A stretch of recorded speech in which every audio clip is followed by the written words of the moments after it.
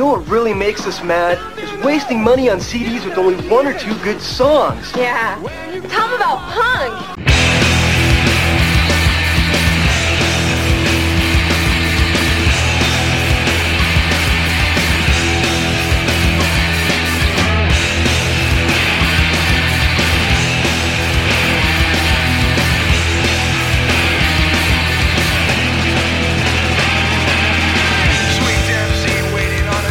What's up, posers? Welcome to Punk Lotto Pod. I am your co-host, Justin Hensley. I am your other co-host, Dylan Hensley. And this is the show where we... this is going to be a different one. So, normally... normally, this is the show where we assign our guests a year, and they choose one punk, hardcore, emo, etc. album from that year for us to talk about.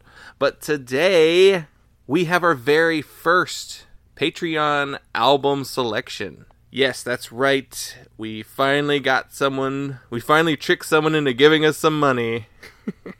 Yes, we have had this tier on our Patreon since we started it, where if you put your money down, you get to pick what we talk about. And we've given people the option that will be a main episode. So hopefully you'll listen to this and be inspired to sign up for our Patreon. But no one took that offer, and so we dropped the price, and immediately got nabbed. So like instantaneously, like I put it was originally $25, I knocked it down to $10, and then it was gone like immediately. And it was snagged up by our friend, past guest, Dave Brown.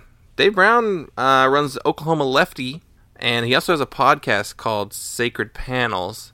Very good comic-based podcast. Oklahoma Lefty is a great music blog. I think he's done some recordings involving that blog as well. And so we basically are like, hey, Dave, you picked it. Now tell us what you want us to talk about. And then he sent a list of 19 albums. I think he had a hard time deciding. So we kind of used a little bit of a classic rubric for deciding by using a number generator. We each picked one with a number generator, and then I gave those options to him. And then he was still like, well, I like this, but I don't like this. And so then I was like, I think we'll go with the one we're talking about today, because it seems like it's a more important record to you. So actually, in this podcast here, you will hear from Dave himself. He's actually going to record something and send it over to us. Now, if you want to do this, you don't have to do that either. You don't have to record it and send it. Though if you wanted to, you could be a guest. It's literally up to you. If you wanted to write something and we'll read it on the show, we definitely want to hear from you as to why you're picking the records that you're picking. Yeah. I mean, even if it's just to punish us. Yeah. We know some friends who would do that. But yeah, so this is our first time, so I wanted to make sure it was a good one. So I did some research, and I'm hoping there's a lot there. There's a lot more there than I anticipated, but I can get into that later. You can go to that Patreon, and it is patreon.com/punklautopod, and then the idea of it's a $10 right now. It'll probably stay that way for a little bit. We only offer one a month, just because in order to do guests, we wouldn't really want to do more than one a month anyway. Dave currently has it on lockdown, so we'll see if he relinquishes it for next month, but... Yeah. Dave's picks on a monthly basis.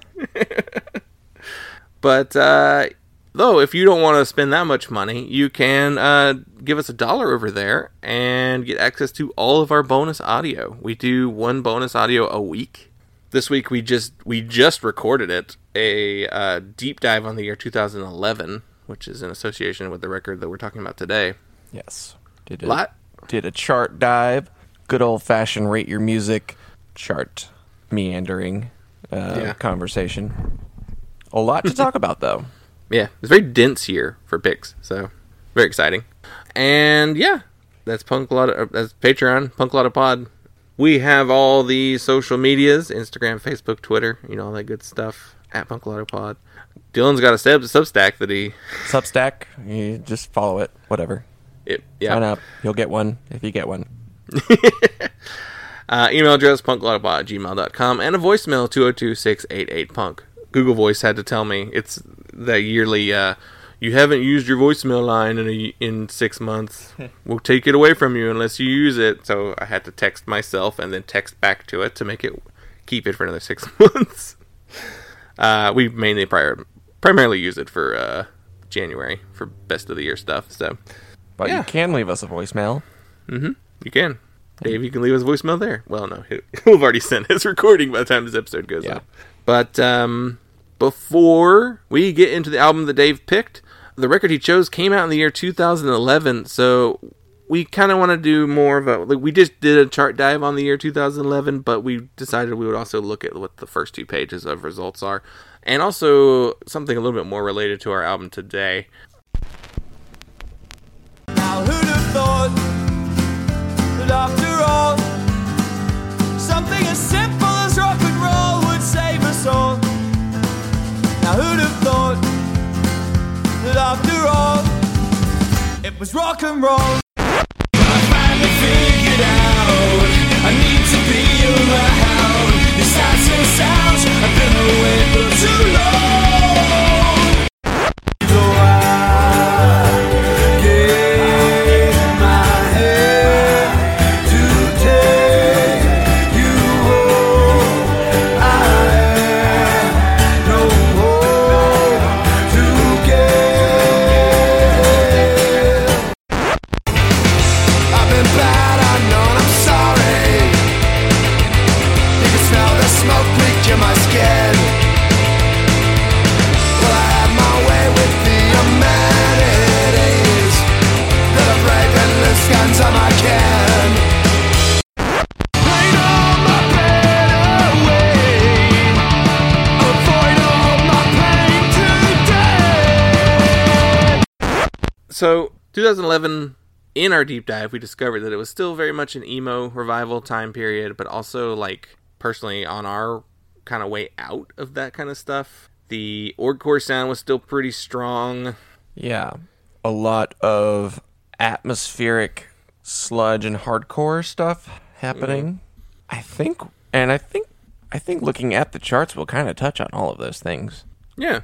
on the first 2 pages as well. Yeah. So Yeah, Andrew Jackson Jihad, or AJJ as they're known now, released Knife Man, the last best AJJ record. The newest record was pretty good, but it was also a protest album, so it's not going to age well. But Knife Man is a very strong record. yeah, they still play quite a few of these songs. Hate Rain on Me is kind of a classic at this point. Skate Park. Which of the Bird songs do they normally play? Is it Big Bird? It's Big Bird. Yeah. Yep, Big Bird gets played pretty regularly. Another big record would be La Dispute's Wildlife. Out of the La Dispute stuff you've listened to, did you listen to this one? I feel like you probably did. Maybe. I may have. I don't know. I don't remember. I It's really their most popular record. Yeah, I didn't really like La Dispute, so I don't think I ever really got into this one. I probably listened to it once, but I did listen to that Death Heaven record. Oh, yeah? Worth mentioning since their new record just came out. Did that inspire your Jeff Heaven tweet yesterday?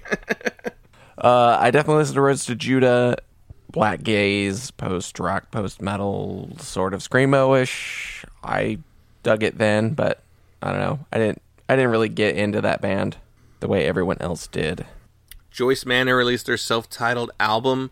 I don't think that album was as popular in 2011 as it has become retroactively popular, thanks to Joyce Manor's kind of like sustained attention and critical praise. And I like this era of Joyce Manor the best, the very early stuff. Though, to be honest, I haven't dove too deep on the later era stuff, so, you know, there could be some good stuff there that I'm just missing. Yeah, I never got into Joyce Manor. I saw this album cover all the time on Tumblr, but I don't know that I ever listened to it. I think I heard some songs and was like, it's all right. And I wasn't interested in that at that time, and then they got really popular. So I was like, whatever. That's your band now, everybody else. Blink-182 released Neighborhoods. Is that supposed to be a bad record? Someone was talking about it just recently. Yeah, it's before Matt Skiba. Yeah, it's the comeback record trying in a lot of ways to respond to what pop punk had done in the intervening years. Mark and Tom are both on the record, but from what I've heard, it's like super like stitched together. Like it was like trading tracks. Like they really did not work on this record together. A massive record that's kind of actually stood up the test of time. Touche Amore's Parting the Sea Between Brightness and Me. Big deal the year it came out. Was this the first full-length? I guess To Beat a Dead Horse is considered a full-length, but I also remember when it was considered a demo. So it got released, probably remastered and re-released before Parting the Sea came out. But like Parting the Sea was the first like recorded as a record by them. Yeah, it's the Death Wish record. I loved To Beat a Dead Horse. Like, really, really loved that record. I remember when this came out and being kind of disappointed and being like, well, there they go.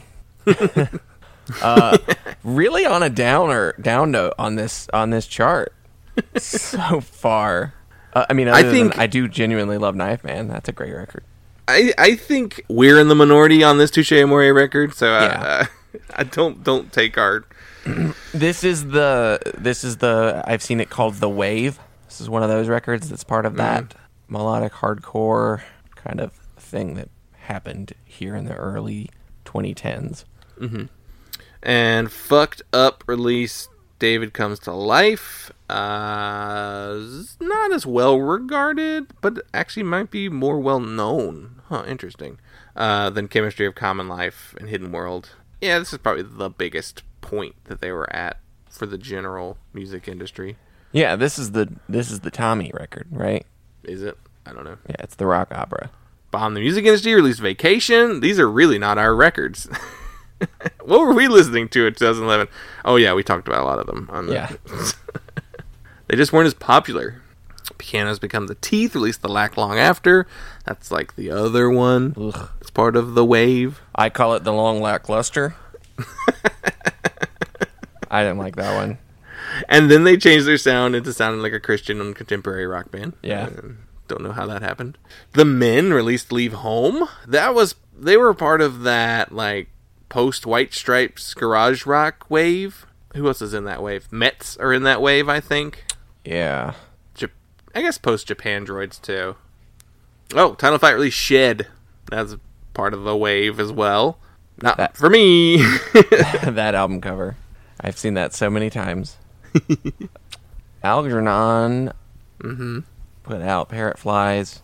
And we mentioned this being kind of our tail end of our dedicated interest in the emo revival. But I remember enjoying this record. I liked Cadwell Adder. Like Algcad. The Wonder Years released Suburbia, I've Given You All and Now I Am Nothing. It was a really big deal when it came out. We talked about them briefly on the Patreon in reference to Fireworks' connection to them. It's probably the most well-known, though actually it looks like Greatest Generation is more well-known, surprisingly. And then No Closer to Heaven was sold in Target, so...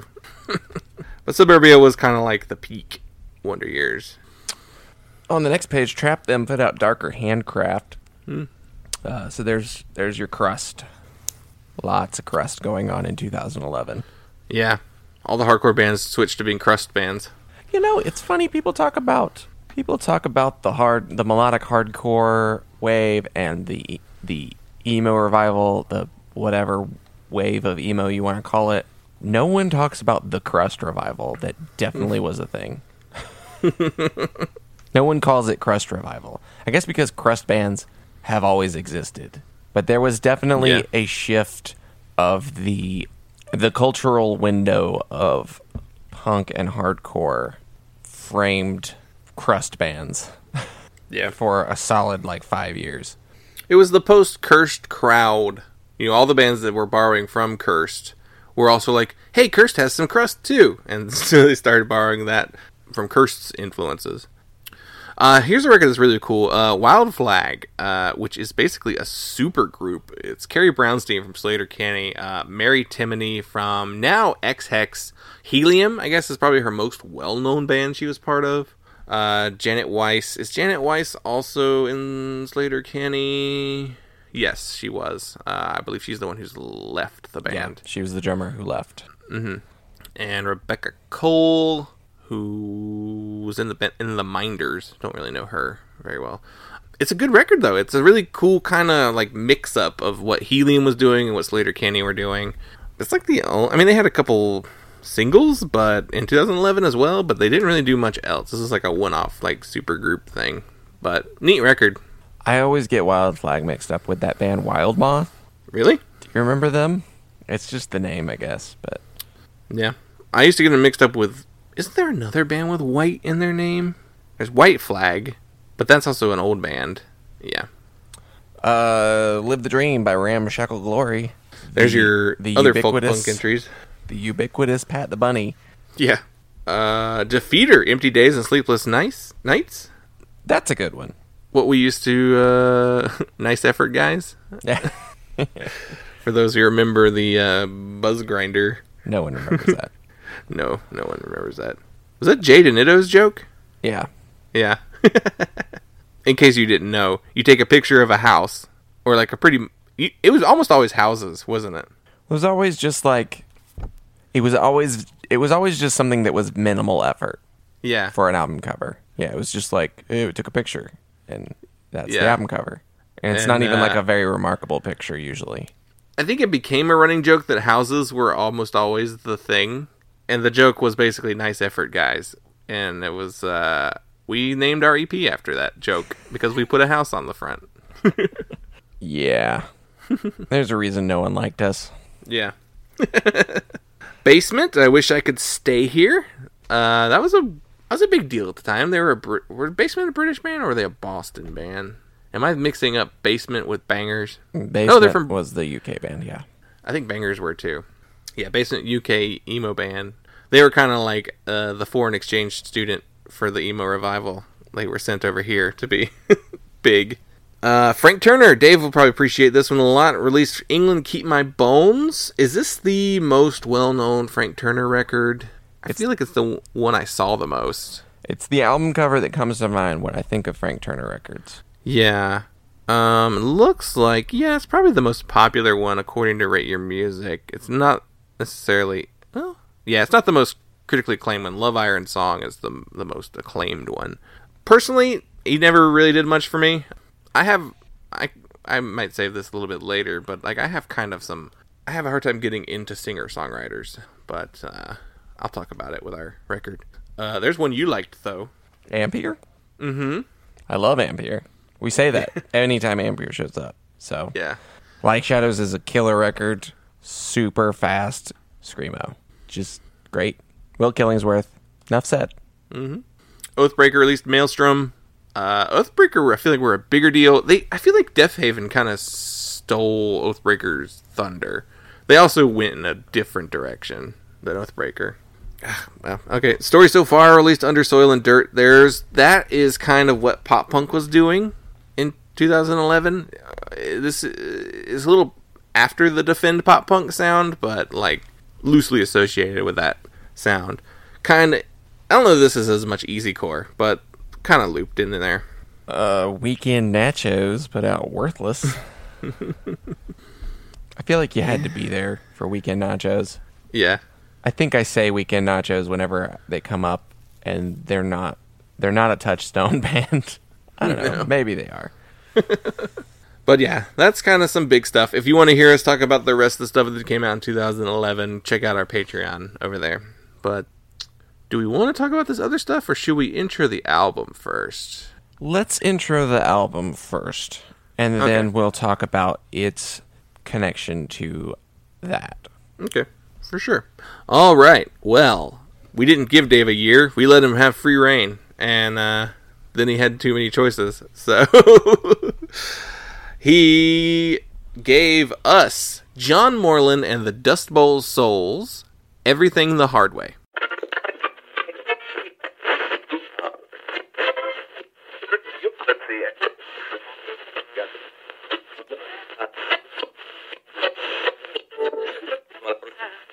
What's up, posers? My name is Dave, and I am the one who decided to drop a solid 10 spot to have the boys talk about the record that I wanted them to talk about, which in this case happened to be John Moreland and the Dust Bowl Souls, Everything the Hard Way. Now, of course, because I am challenging, I didn't send them just one record. No.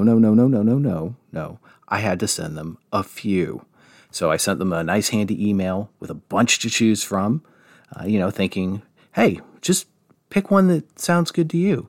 And of course, I had some of my favorites in there, and had to show some local boys some attention and some love. See, and by local, I'm referring to Oklahoma because that's where I live. And I think it was Dylan decided, you know what, let's just do this old school Punk Lotto Pod way. And they threw them in a blender, and they picked one.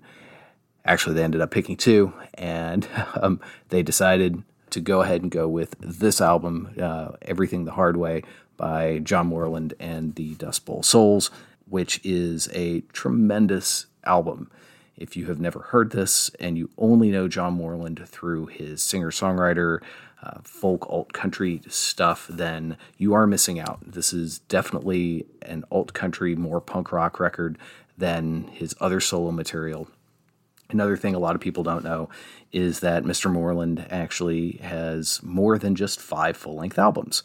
He recorded 2 with his band, the Black Gold Band, and then 1 with the Dust Bowl Souls. Interestingly, and I actually forgot to mention this tidbit in a brand new podcast that I'm putting together. Our first episode happened to be about John Moreland. I knew I was going to have to talk about Mr. Moreland for this, and I figured, why not you do him as my first episode of One Band, 5 Songs. Check that out. It's over on the Spotify. Anyway, basically the same guys who played on Everything the Hard Way also played on John Moreland's quintessential perfection album, his tour de force, his, oh my God, I forgot what it's called. I did this when I recorded my episode too. I forgot when it's the best of something. It's your magnum opus, his magnum opus, In the Throes. It's to borrow something I said in my episode, if we're talking the Dave Meltzer 5-star scale, In the Throes is a 6-star album. Now, Everything the Hard Way, I would give 4.5, 4 3/4. It really has everything you want out of John Moreland. It's got songs that rock. It's got a few songs with him just plucking away on his acoustic guitar. And it has his sweet, sweet voice and, just heart-wrenching lyrics. And he just dives into subjects in such a beautiful and perfect way. I can't say enough good things about him. I mean, I have in the past said he's probably the single best songwriter alive today. Certainly based on this album, In the Throes, and the follow-up to In the Throes, High on Tulsa Heat, based on that 2011 through 2015. I would stand by that opinion. He's had a couple other records since then. Well, one of them is very, very good, and one of them's okay. So if you want to hear more about old Johnny Boy, head over to my podcast, talk all about him. But that's not why you're here. And I do have to ask a question. If you are hearing this episode, that means you have plopped down and are a patron. You have joined the Patreon for the Punk Lotto podcast. And if you are a patron, are you also a poser? Gentlemen, can you answer that question? Thanks for letting me be part of your show. I really enjoy it. Always enjoy what you guys do, and hope you are well. Hope the post-apocalyptic world is treating you nicely. And Dylan, have a safe move as you go out to Cali. I think I'll go listen to some LL Cool J. Take care, guys. I'm a heart, no common sense. The world, it just don't work like this. And I've been low. Yeah, I've been low. Every day is longer than the one before we hit the floor. And I've been low. Yeah, I've been low. Getting by on principle. I killed that dream years ago. Maybe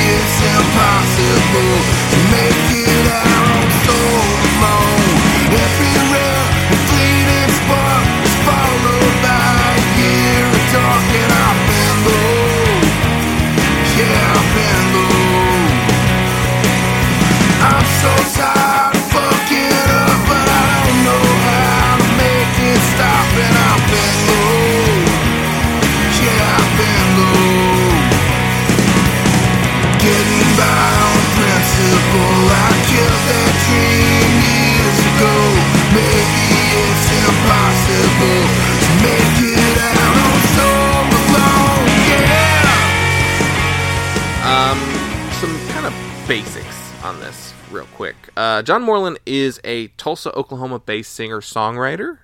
This was released on Okie Tone Records in 2011. Person on this record is John Moreland on guitar and vocals, Mike Williams on bass and vocals, and Steve Walden on drums, and was produced by the band and Ryan Wallace. So according to the Oklahoma Music Archives wiki, because there's a whole wiki for that, this lineup existed from 2010 to 2011. So this is the only thing this band has released. Though that being said, John Moreland has a lot of records. Yes. So, singer-songwriter, primarily. He had another band, which I think even may have the same members. I believe it's called John Moreland and the Black Gold Band. And it's very much in the same tone as this record. So this record is a more rootsy Americana heartland rock record. Yeah. I would call it an alt-country record. Yeah, I don't know. I mean, there's alt-country elements, for sure. Yeah, it could be alt-country. It's also what we've lovingly referred to as heartland rock. Heartland punk, even. Yeah, he has punk connections, which I'll get into in a little bit.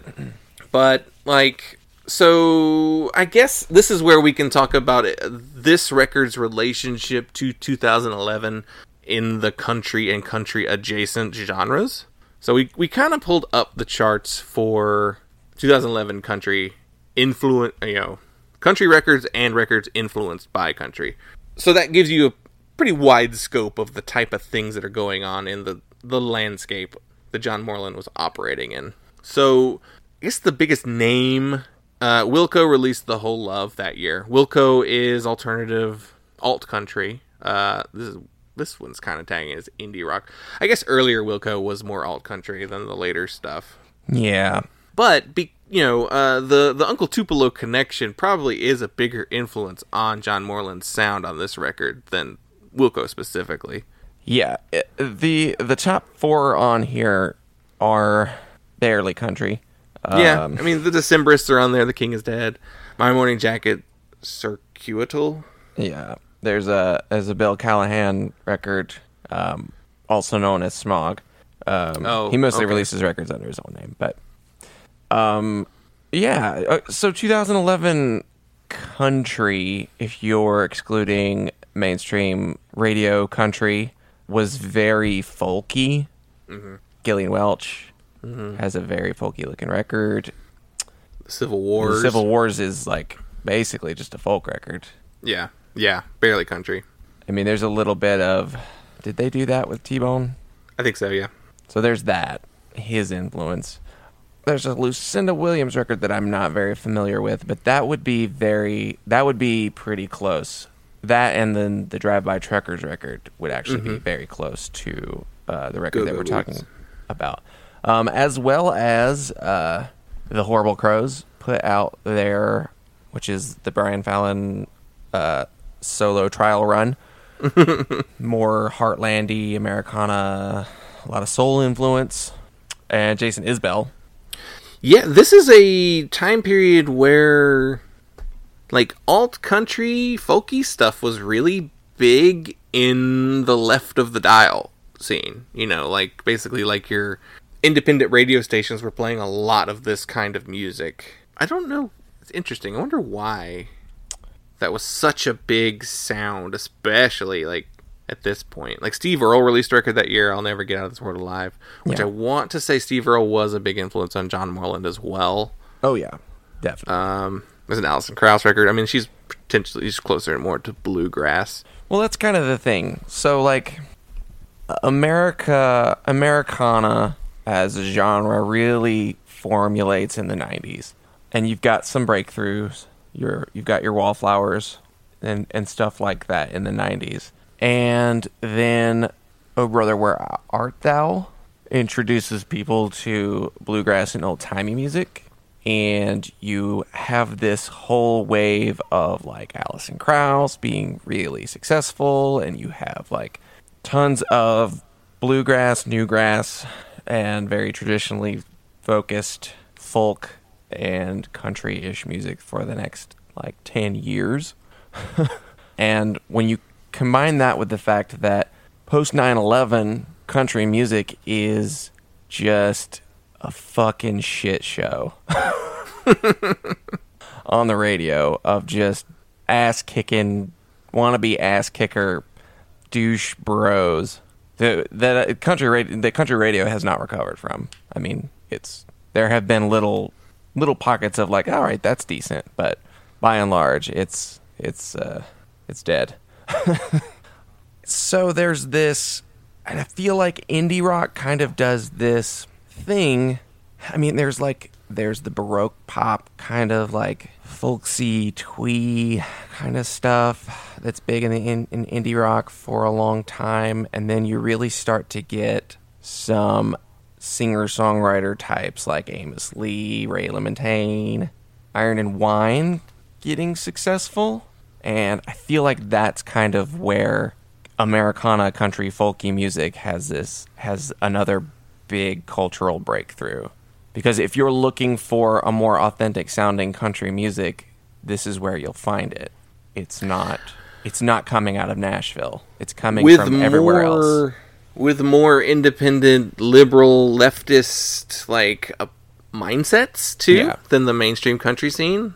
So I feel like it is. It's just more people going like, I like country music. I grew up on country music.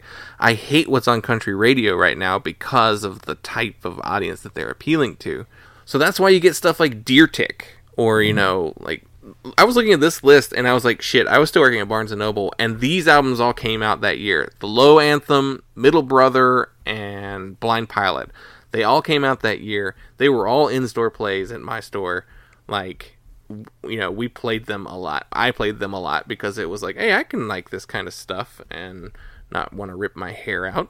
It's also worth noting Chuck Reagan released Covering Ground in 2011. Yeah. And John Moreland comes from punk music, an extension of punk music, which I'm saving so much goodness for later, before we really get into that record. So John has always been more associated with your Chuck Reagan types. Yeah. Like your Chuck Reagans, your John Snodgrasses, your Chad Prices, your, a lot of those guys. Your Luceros. Yeah. Was there a Lucero in 2011? No. It's like the one off year. Between them and Drive-By Truckers, it's always like an alternating. They take turns. So he comes from punk music. He's associated with other punk musicians, but he's also part of that revival thing that was going on in the punk scene, where all the punks who grew up in the South started playing, country music, basically folk music. Yeah. You mentioned another thing that's kind of happening in the Americana world. There's a lot of roots rocky stuff that is very much in line with this record.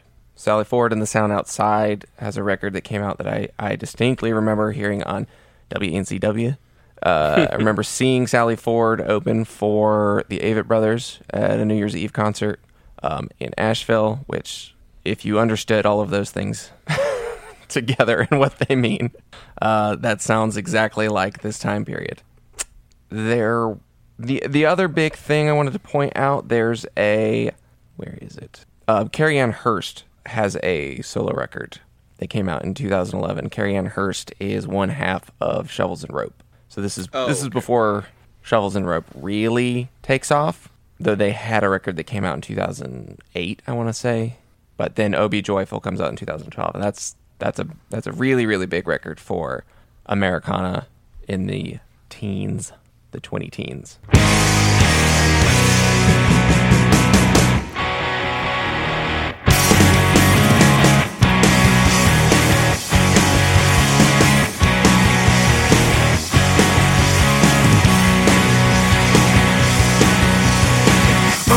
Light of the moon and the marquee, cup in hand, gets a cigarette lit. We used to hear tales of danger, but never encountered it.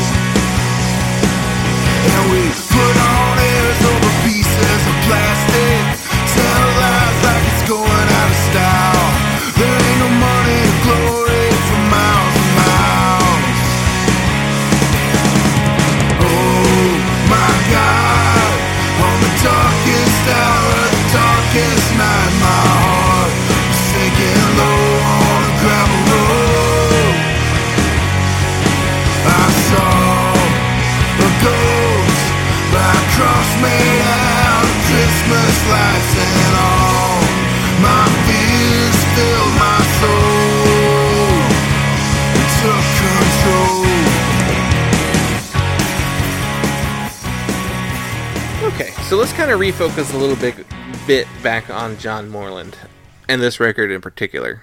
So, do you have any prior feelings or thoughts or just even like opinions on John Moreland prior to listening to this record? I had no idea who he was. Was the name familiar at all? Nope. Okay. So I recognize the name.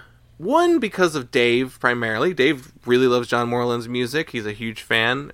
Being from Oklahoma, I sense there's a little bit of connection there as far as like being from Dave's state.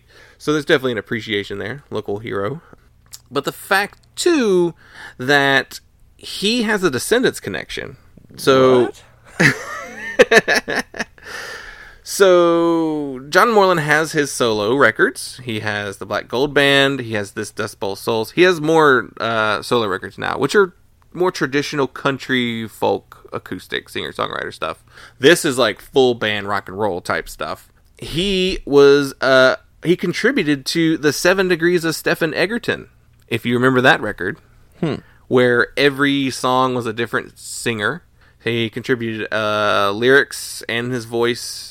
He contributed lyrics to one song on that album, and he contributed his voice to 2 songs on there. So Chad Price is on that record, John Snodgrass is on that record. So that's why my brain is always like, he's kind of one of those punk guys who does folk. He's also contributed vocals to Austin Lucas's Between the Moon and the Midwest. Mm-hmm. He was featured on Shovels and Ropes' Busted Jukebox Volume 2 on the song Blue Eyes Crying in the Rain. Oh. He's the singer on that one. I did not pay attention to the track listing on that record. He played with Lucero and Jason Isbell live.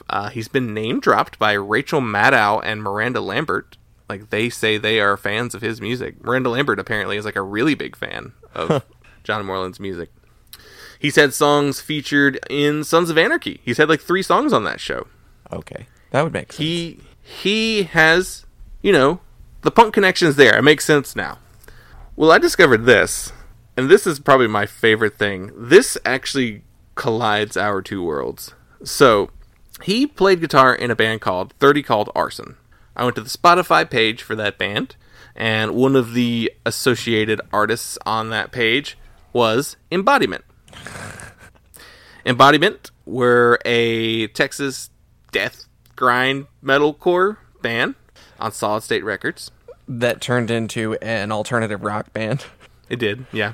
So Oklahoma, Texas, there's some connection there. I was like, okay, what? And then every other band on there was like a metal band or a metalcore band. So 30 Called Arson was a metalcore band on Pluto Records, which was a Texas record label. So this is my favorite part. So that's how you connect. Like, metalcore band from Oklahoma is probably playing shows with Embodiment around the same time period. Totally makes sense. Then I looked into who it was in 30 Called Arson. 30 Called Arson features Aaron Kennedy, who played on Frail Words Collapse by As I Lay Dying. He's a guitarist on that record. Weird. One of the early guitarists on As I Lay Dying stuff. Louis Dubuc, who is the synth artist The Secret Handshake, which is a Triple Crown musician, was also in that band. That band also features Steve Walden and Michael Williams, who are in this band. So this is kind of a reunion with his 30 Called Arson bandmates. So, do you know who Michael Williams is? No. So not only was he in the Black Gold Band, and he's on this record, he also contributes to John's solo record, Hope Springs Ephemeral. Excuse me. He's also the lead singer of the Agony Scene. What? Michael Williams was the lead singer of the Agony Scene, and he plays guitar on this record. No, actually he plays bass. I think he's bass on this record, sorry. Very weird. Yeah. So this is him. He comes from metalcore. Yeah. Metalcore turned country. Interesting. Michael Williams of the Agony Scene is on this record. It was very funny. That was like the deep rabbit hole that I was just like, what is happening? So thanks, Dave. You actually accidentally connected us to our Christian music past again. Sorry, everybody. I also think 30 Called Arson was a Christian band too. Yeah. It was like their thing.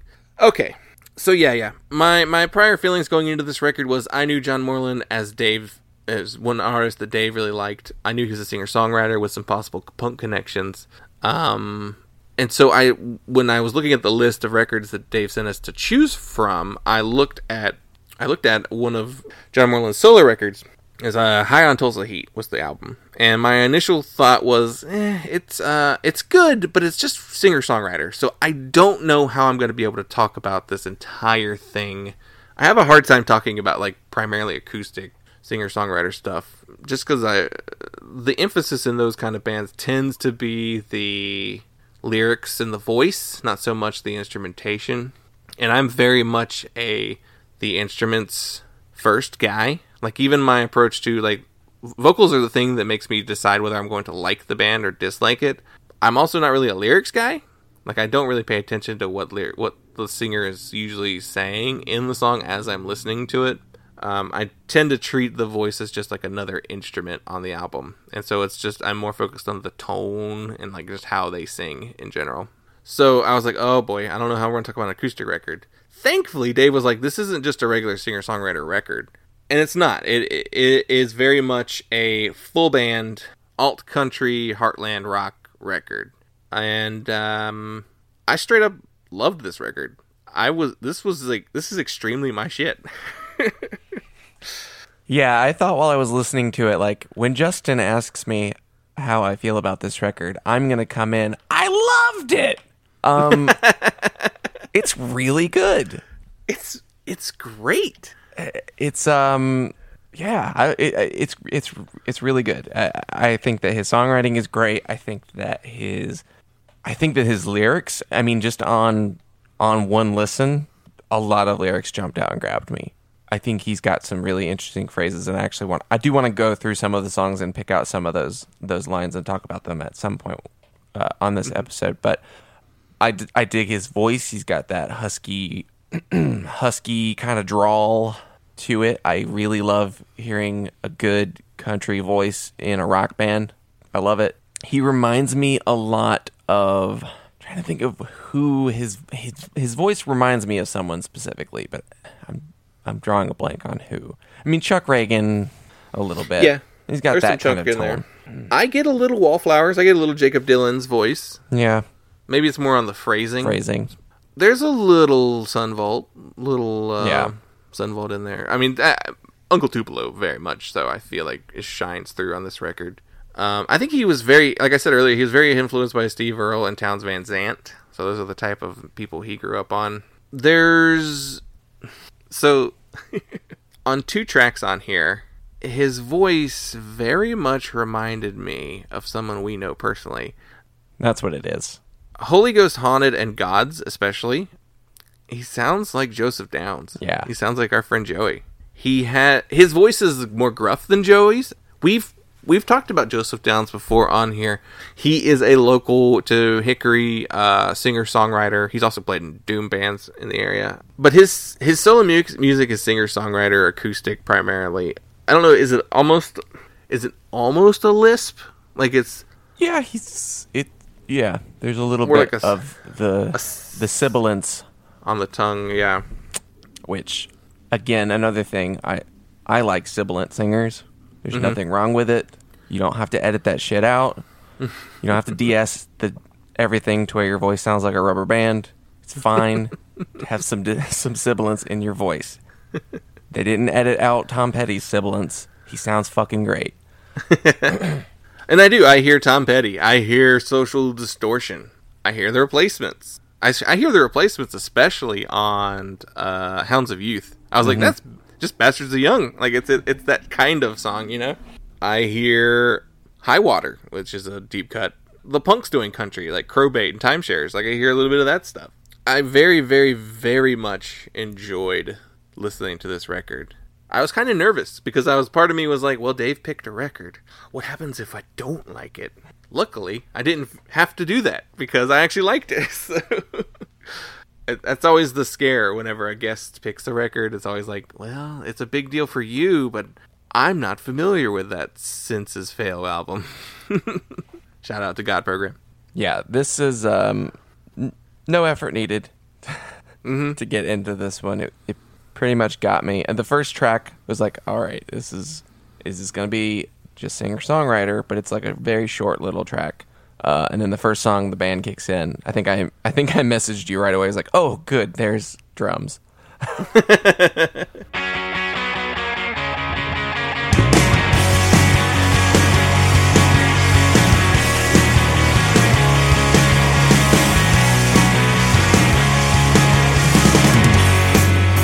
I might have finally lost it.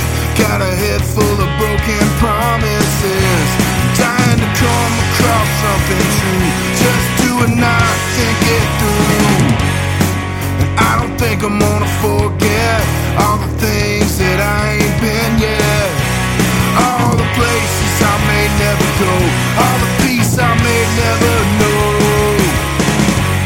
Hounds of you, hounds of you. Cover the truth from the hounds of youth.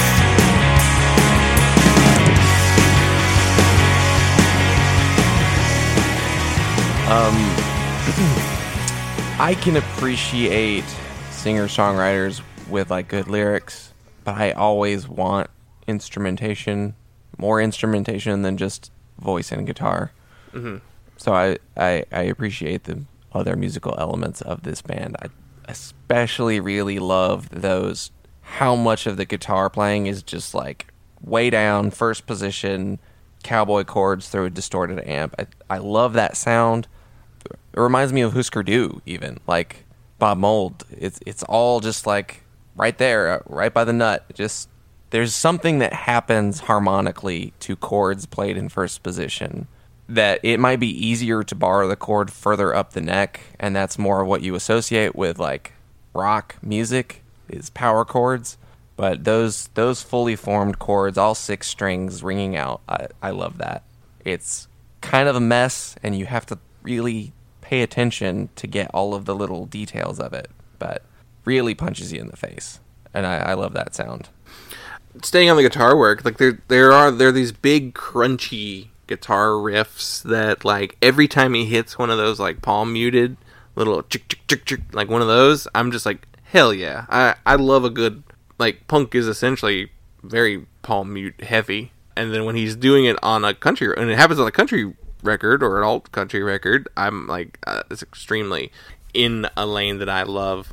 But then even like some of the solos on this record are just like, or the leads, because there's never like a true, I guess there's maybe like one solo that really stands out to me. I'm trying to see which track it's on. Low has a good twangy solo towards the end of the song. What I really, really liked about this was like those like real subtle harmonies that are on here. Like I think that's Mike Williams doing those harmonies as well. They're not super loud. They're low enough to the point where I thought maybe it was layered, but because there are some like vocal credits on here for the other guys, it was just like, okay, this is just like a real light backing like harmony that goes along with it. And like I really love how it sounds in like Young Love, Lost in a Flood, and Christmas Lights. I think Christmas Lights might be my favorite song on the album. Yeah, Christmas Lights is really, really good. Yeah, that's definitely one of the best songs on the record. I like a lot of the ways that he weaves a lot of the same themes throughout the record. One of the big themes is definitely Christianity. Mm-hmm. And it's definitely like a kind of a God-haunted record, I guess you would call it, to use the more like academic term for a post-Christian, like not necessarily atheist, but kind of agnostic. I get the impression that he's agnostic from a lot of these lyrics. I mean, there's a song called Holy Ghost Haunted on here. Yeah. Followed by a song called Gods, followed by a song called Christian Rock. Yeah, Christian Rock has the really good line about, I'll just read this whole verse because I think it's great. Sometimes I feel like a fool in love, put on trial by Cool Kids Club, and then I wondered how I got the way I am, trying to fit the pieces in the puzzle. Remember the girls who acted untouchable because they dated singers in Christian rock bands. I just love that dated singers in Christian rock bands line. The album does a good job too with not overstaying its welcome. Like, it's a 29-minute record. Like, that's the perfect length for this kind of album. Like, because this record is also very roots-driven, that type of sound has a habit of becoming samey, and this album does a good job of making sure to break it up in a way that, like, it avoids being samey. There is a point on the album where it kind of, like, gets me to, like, oh, it blended too quick into the next song, and I wasn't, like, it's one of those ones where, like, it changed songs and you didn't realize it. Like, the transition from Christian Rock to Christmas Lights, they, like, end and start such a similar way that, like, if it wasn't for the chorus on Christmas Lights that, like, you know, jolts you back to paying attention, that would probably be one of the weakest transitions. Because then he sprinkles in, like, the acoustic tracks. Like, after that is the acoustic song with, like, the harmonica and, like, the Springsteen-style lyrics, you know, about being 17. But then, like, Gods is an acoustic track. The album starts with an acoustic track that merges immediately right into Low. So, like, it did the sequencing perfect. Like, sequencing is crucial, and they, like, nailed it on this one. Yeah. Once I kind of had an idea of, like, okay, this works with many of the colors in my go-to palette for music. Twangy, crunchy, down-to-earth themes. It's not centered on how can you describe confessional emo lyrics? Self-centered. Mm-hmm. It's coming from the perspective of someone who has lived mm-hmm. and seen a bit of the country, knows what it's like to live in a shitty place, mm-hmm. and love it. There was an article I was reading with him in 2017. That's where I was reading the Miranda Lambert, like, was a big fan of his lyrics. Like, she said that he writes songs in a way that, like, connects to her very much. So that article was also talking about it being, like, his music is sad bastard music, but, and then around that time, he was like, I'm tired of playing sad bastard music. I want to play upbeat, happy music. So he made, like, a switch lyrically going forward from there. I don't get the sad bastard music. I mean, there's definitely some heartache in here. There's definitely some, you feel it, the down parts. Well, it's not like, I mean, it's not wallowing in it. Like, I feel like I feel like it's an honest reflection of where you are as a person. And yeah, I wouldn't just call it sad bastard music. That's a lot of country music anyway. So I feel like you are trained to go into country music, and this is not always true. I mean, this is maybe kind of a misconception of country music, but you're definitely kind of expected to go into anything country or country adjacent with an expectation of some melancholy. And that's there, but it's not like a put on. And it's certainly not like, you get the sense from a lot of these lyrics that he's earned the right to be somewhat melancholic. It's not melodramatic, but yeah, I don't know. I think it helps also that I listen to this record as I'm trying to start a band again and going through this process of trying to convince people to listen to your music, just trying to convince other musicians to listen to your music, which is very frustrating and brings out all of your, if you have any lack of confidence, it's going to really hammer that and bring out all of your imposter syndrome tendencies. So listening to this record, I listened to this record at a moment where I was particularly feeling mopey about not hearing back from some other musicians who I have submitted demos to. Come on, man, I heard your old band. I was going to say, though, you're also sending music to Craigslist reply guys, too, who I'm betting reply to everyone. Yeah. So... But there were some lyrics on this record that particularly hit me in that spot, especially on the song Low, the second track, that there's the line, getting by on principle, I killed that dream years ago. That's a knife in the gut. Sick of being tired on the next track, Young Love, lost in a flood. sick of being tired and tired of being lonely. I believed all that bullshit that rock and roll sold me. I don't know. He's got some really, really sharp lyrics. I like the way that he operates within the kind of hackneyed expressions of country and rock and roll, and works within the familiarity of those phrases and terminology. It's very Springsteen to do this, to take those things and still direct them to a earnest and poignant place and true human feelings and emotions. And it's not all like bullshit swagger, like chest beating rock and roll. It's finding something significant and meaningful in that sound and in those kind of teenage ambitions. I don't know. I really, really enjoyed this record. I will definitely come back to it. I will definitely listen to more of his music.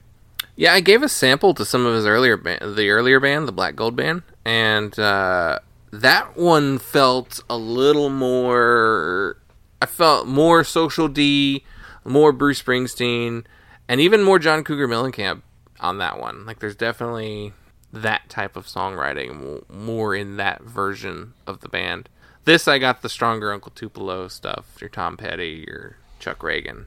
Yeah, I definitely was just like, this is good. Like, from the second it transitions from Everything the Hard Way to Low, I was like, oh, we're doing this. So I was very much like, this is extremely something I want to hear more of. His solo records are more singer-songwriter, more like traditional country. There's more instrumentation than just an acoustic guitar on those albums too. So there's a lot more for me to grab onto to listen to as well. Okay, I'm gonna read a few more lyrics because This Town Tonight is stacked with really good ones that I think very, very clearly illuminate what resonated with me about this record, and also I just really like the way he works with familiar phrases to say something meaningful. But it's the song This Town Tonight, which musically reminds me a lot of like Nobody's Darlings, Lucero, kind of the heavier, more rock and roll Lucero stuff. But I mean, thematically, it's about playing music and wondering if you should give up on the dream of playing music. But I really, really like the line, "Live like the night is almost over, play your guitar with a chip on your shoulder." And there's a little bridge where he says, "My generation, the boys in bands who became bartenders and sold the vans." I feel that. As a about to be 31-year-old working in restaurants, very much with a chip on my shoulder, trying to play music and wondering if I should quit. Well, we've had guests on this show who are in bands and they still work in restaurants, so I wouldn't worry too much about that part of things. Oh yeah, and we've talked to a lot of people who have not hit their stride until now in their 30s, the same age. I'm infinitely inspired by Elise from Oceanator, who I've mentioned. We've talked about many times before how much we love her.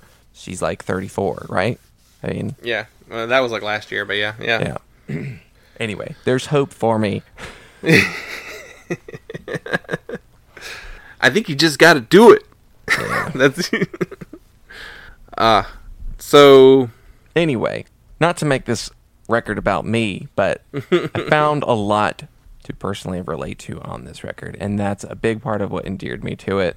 And I'm very excited to hear what Dave has to say about this record, because we're recording this before he's had the chance to do his part. Yeah.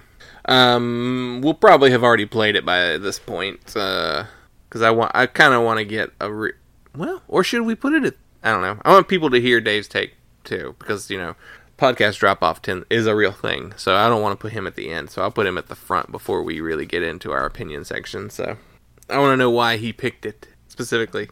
I mean, he didn't pick it specifically. He gave us 19 albums to choose from. And then we gave him 2 choices. And even then, I had to make that final say for him. But yeah, I feel like I've exhausted everything I can say. I'm very happy with how our first purchased episode has gone so far. going forward, you never know. It might be something where we're going to be like, oh, yeah, it's good. But we'll always give you our honest opinion. We even if we don't like it, I don't think we're going to dunk on it. So, yes, thank you so much, Dave, for choosing that Patreon tier and supporting us. Dave's one of our first patrons, so we're eternally grateful. Yes, thank you very much for Dave. him. Yeah, thank you. Yeah, and you can find his blog. It's Oklahoma Lefty. You should check it out. I'll include a link to it. He's a really brilliant writer. He's also written about this album too, so definitely worth mentioning. And his podcast. He's only done a couple episodes of it. Sacred Panels. Very good, very well done, put together. His show sounds better than our show most of the time, so he puts in the work too. And I think that'll do it for us. We did all the plugs up top. To go off of the way we typically wrap our show, we usually ask our guests to shout out a nonprofit or organization that gives back to the community. We always want to stress that on our show, so I'm going to take this opportunity to shout out something that is very, very important locally here in Arizona that doesn't really get enough attention. It's not being talked about enough, even here within our local politics. But it's specifically the Save Oak Flat movement.